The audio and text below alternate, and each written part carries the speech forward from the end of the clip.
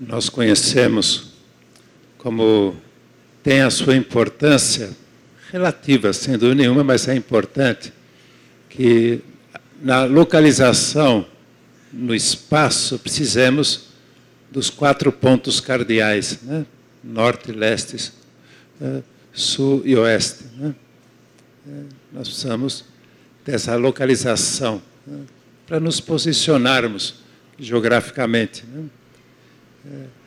Também na vida precisamos dos nossos 4 pontos cardeais para identificar-nos e nos identificarem. Né? E, em geral, os 4 pontos cardeais, não geográficos, mas pessoais, referem-se, por um lado, à posição física. Né? Até mesmo nós nos reconhecemos pelo lugar onde nascemos, o lugar onde moramos, que são espaços físicos. Né? Até mesmo para a saúde física corporal, é preciso ter uma postura que favoreça não só quando andamos, mas também quando dormimos. Né? É uma posição física, né? Como falei, nos identifica. Né? Uma posição, uma segunda posição, um segundo ponto cardeal na nossa vida, é a nossa posição social, com as suas variáveis. Né? O bairro que moramos, a cidade onde moramos, o país onde nascemos, né? Uma posição social determinada até mesmo pelo nosso trabalho, aquilo que fazemos, aquilo ao qual nos dedicamos. É útil conhecer-nos através desse segundo ponto cardeal. Né? Um terceiro ponto, uma terceira posição que cada um de nós não pode deixar de viver nela, é a posição cultural. A nossa origem, aí se fala da cultura brasileira, da cultura portuguesa, da cultura italiana, etc. Né? Bem como a nossa própria posição cultural em termos de arte, música, hobbies, inclusive a religião. Né? Culturalmente nos posiciona e nós nos identificamos por essa posição. E, em último lugar, essas posições que podemos chamar de todas as realidades opináveis. Cada um de nós é conhecido e deve ser respeitado pelas suas opiniões esportivas, políticas, as suas opiniões sobre as diversas realidades da vida. E essas 4 posições, ou esses 4 pontos cardeais, além dos geográficos, nos localizam na vida. Né? Mas hoje, Jesus nos dá um ponto que é fora de todas as outras realidades, de todas as outras posições. Jesus nos fala hoje no Evangelho de uma posição que define o nosso destino terreno e eterno. Uma posição a qual nós não podemos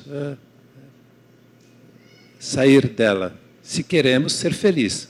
A própria penúltima frase do Evangelho é exatamente essa. Então, tu serás feliz. É uma posição que não é apenas, na parábola de Cristo, uma questão de protocolo dentro de uma festa, né? Mas é uma posição vital, a posição da humildade. A primeira leitura já nos insinuou que esse ia ser o tema da palavra de Deus de hoje. Falando da pessoa inteligente que sabe posicionar-se junto de Deus, junto de Jesus, sabe estar longe da posição do altaneiro, do orgulhoso, do soberbo. Mas é no Evangelho que Jesus deixa bem claro que não cabe a nós escolhermos a nossa posição vital. A gente pode escolher a nossa posição geográfica pelos 4 pontos cardeais. A gente pode escolher essas 4 posições que eu mencionei, que são também 4 pontos cardeais: físico, social, cultural e o opinável. Mas, se a gente quer ser feliz na vida, a gente tem que deixar Deus escolher o nosso lugar.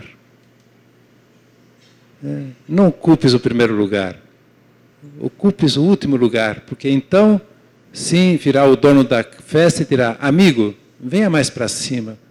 E aí Jesus concluiu: quem se eleva será humilhado, quem se humilha será elevado.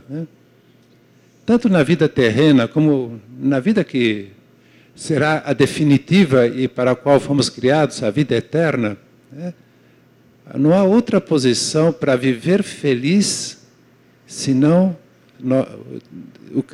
a posição da humildade. E a humildade, infelizmente, é uma virtude humilhada. Uma virtude humilhada, porque quando se fala de humildade, primeiro se coloca apenas no âmbito de origem.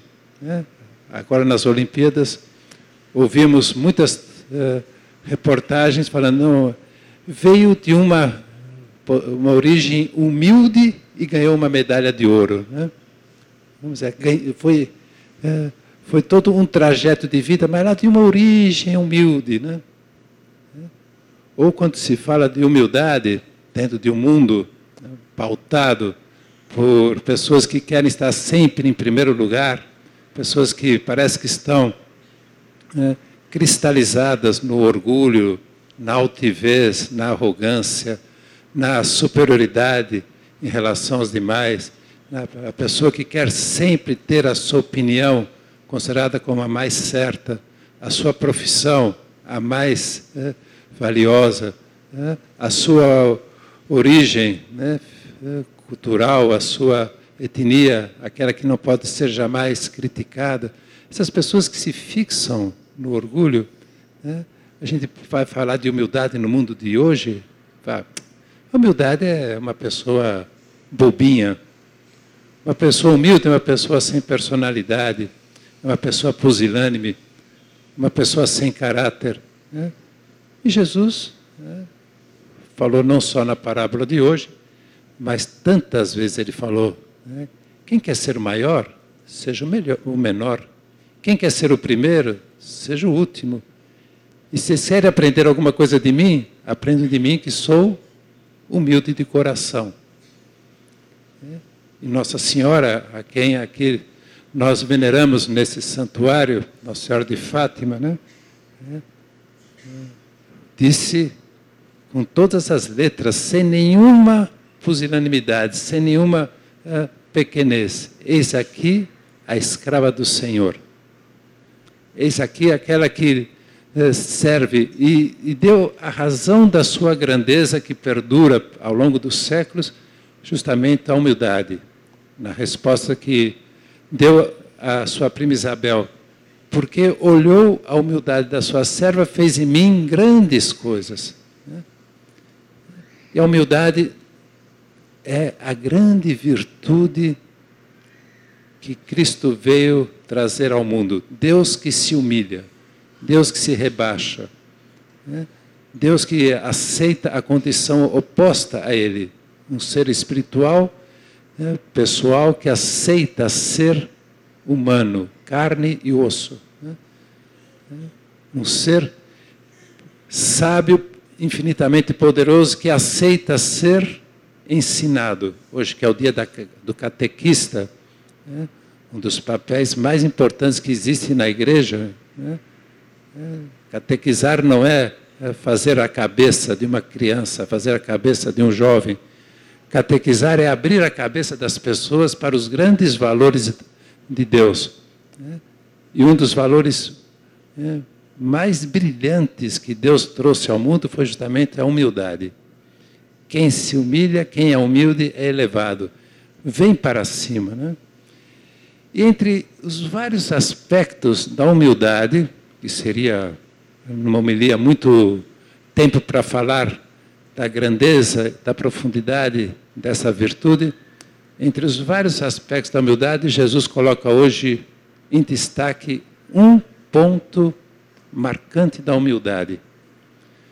Quando fizeres uma festa, não convide aqueles que podem retribuir, mas convide aqueles que não podem retribuir. Aqui está um traço marcante da humildade. O modo de a gente ocupar a posição certa diante de Deus. Fazer o bem sem interesse de nenhum gênero.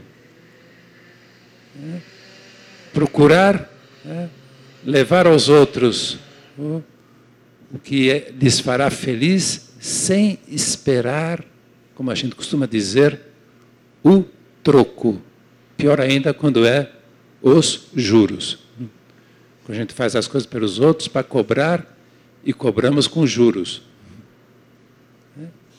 Isso, sem dúvida nenhuma, vai sendo manifestações opostas da humildade. O orgulhoso, ele não faz nada que não tenha depois um benefício em troca. E ai de quem não reconhecer, e ai de quem não retribuir o bem feito. O altivo, a pessoa que está querendo sempre estar acima dos outros, e talvez até utiliza a sua posição superior para aproveitar-se do inferior. O vaidoso sempre está fazendo as coisas em função, não do bem em si do que ele faz, mas em função do elogio, do reconhecimento. E muitas das infelicidades da vida, muitas das tristezas da vida, é porque a gente espera muito da vida, a gente espera muito dos outros, pelo bem que fazemos. Um dos santos canonizados recentemente na história da igreja tem uma frase lapidar: passei pelo mundo fazendo o bem e o mundo não me deve nada.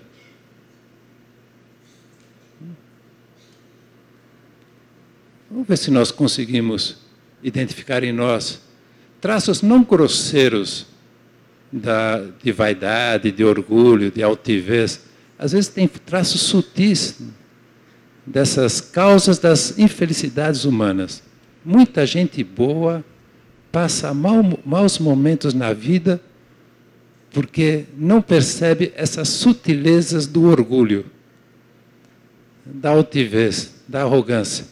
E uma dessas sutilezas, desses vícios humanos, é justamente isso, chatear-se porque não é reconhecido no bem que faz. Aborrecer-se com as outras pessoas porque procura ajudar, procura fazer o bem, procura servir e não vem a recompensa, não vem o troco, que é a valorização. Aí começa todo esse círculo vicioso da baixa estima, da depressão, da infelicidade, porque podiam ser pessoas muito felizes, mas é que trabalham, vivem, fazem o bem, até mesmo rezam esperando o troco. E o troco com juros altos. Entretanto, Jesus nos dá hoje a posição da felicidade terrena e da felicidade eterna. Trabalhar, fazer o bem, procurar ser justos, procurar tratar bem as pessoas, sem nenhum interesse. Mas alguém pode pensar, mas isso é impossível, Eu também mereço, eu também devo, eu também preciso receber. E Jesus foi claro na parábola, coloca-se no último lugar, que aí já é o dono da festa, ou seja, Deus virá e falar, amigo, vem mais para cima. As nossas grandes recompensas, vamos usar a palavra que está sendo enfatizada, o nosso grande troco e com juros elevados vem de Deus. não dos homens. Não esperemos das pessoas o que só Deus pode dar. E Deus pode nos dar muito bem pelo bem que fazemos. Se a gente faz bem, ele até usou uma economia divina em outro trecho do Evangelho, que a gente deveria levar em consideração. Quando Pedro perguntou, Senhor, eis que nós deixamos tudo para te seguir. Eis que nós estamos procurando fazer a sua vontade. O que será de nós? Jesus falou, todo aquele que me segue receberá o 100 por 1. Quem é capaz de nos dar 100 vezes mais o pouco que a gente dá para os outros? Só Deus. E aqui está um traço importantíssimo da humildade. Deus é fiel às suas palavras. E ele falou, então tu serás feliz. E a tua recompensa virá de Deus. Você será recompensado. E que não nos iludamos pensando que a recompensa virá depois da morte. A recompensa vem aqui na vida. A alegria, a felicidade, a paz e tantos bens virão aqui na vida. E depois em plenitude e eternamente após a nossa morte. Daí que é importante nós, geograficamente, levarmos em consideração, até através desses meios da tecnologia, GPS, etc., levar os 4 pontos cardeais, norte, sul, leste e oeste. Os 4 pontos cardeais da nossa personalidade, vem pela posição física, social, cultural e as nossas opiniões. Assim nós somos conhecidos. Mas como seria muito mais valioso a gente ser conhecido por essa posição vital, a humildade. Quem ocupa o lugar da humildade, essa pessoa é elevada, ela é valorizada, ela é beneficiada pelo próprio Deus. A parábola está claríssima. O dono da festa escolhe o lugar. E nos dá, na sua simbologia, nos dá essa certeza de que Deus, quando nós sabemos ocupar o lugar da humildade, e através desse traço bem concreto, fazer o bem sem esperar nada em troca. Seguir, talvez, a filosofia de vida desse santo. Passei pelo mundo fazendo bem e o mundo não me deve nada. Era uma pessoa muitíssimo feliz, uma pessoa que estava muito em paz. Uma pessoa que fez muito bem e continua fazendo através do seu exemplo de vida. Pois, se nós sabemos viver nessa posição que Jesus nos indica hoje, o próprio Cristo nos garante, com essa frase taxativa. Então, é uma conclusão, então tu serás feliz. Assim seja, né?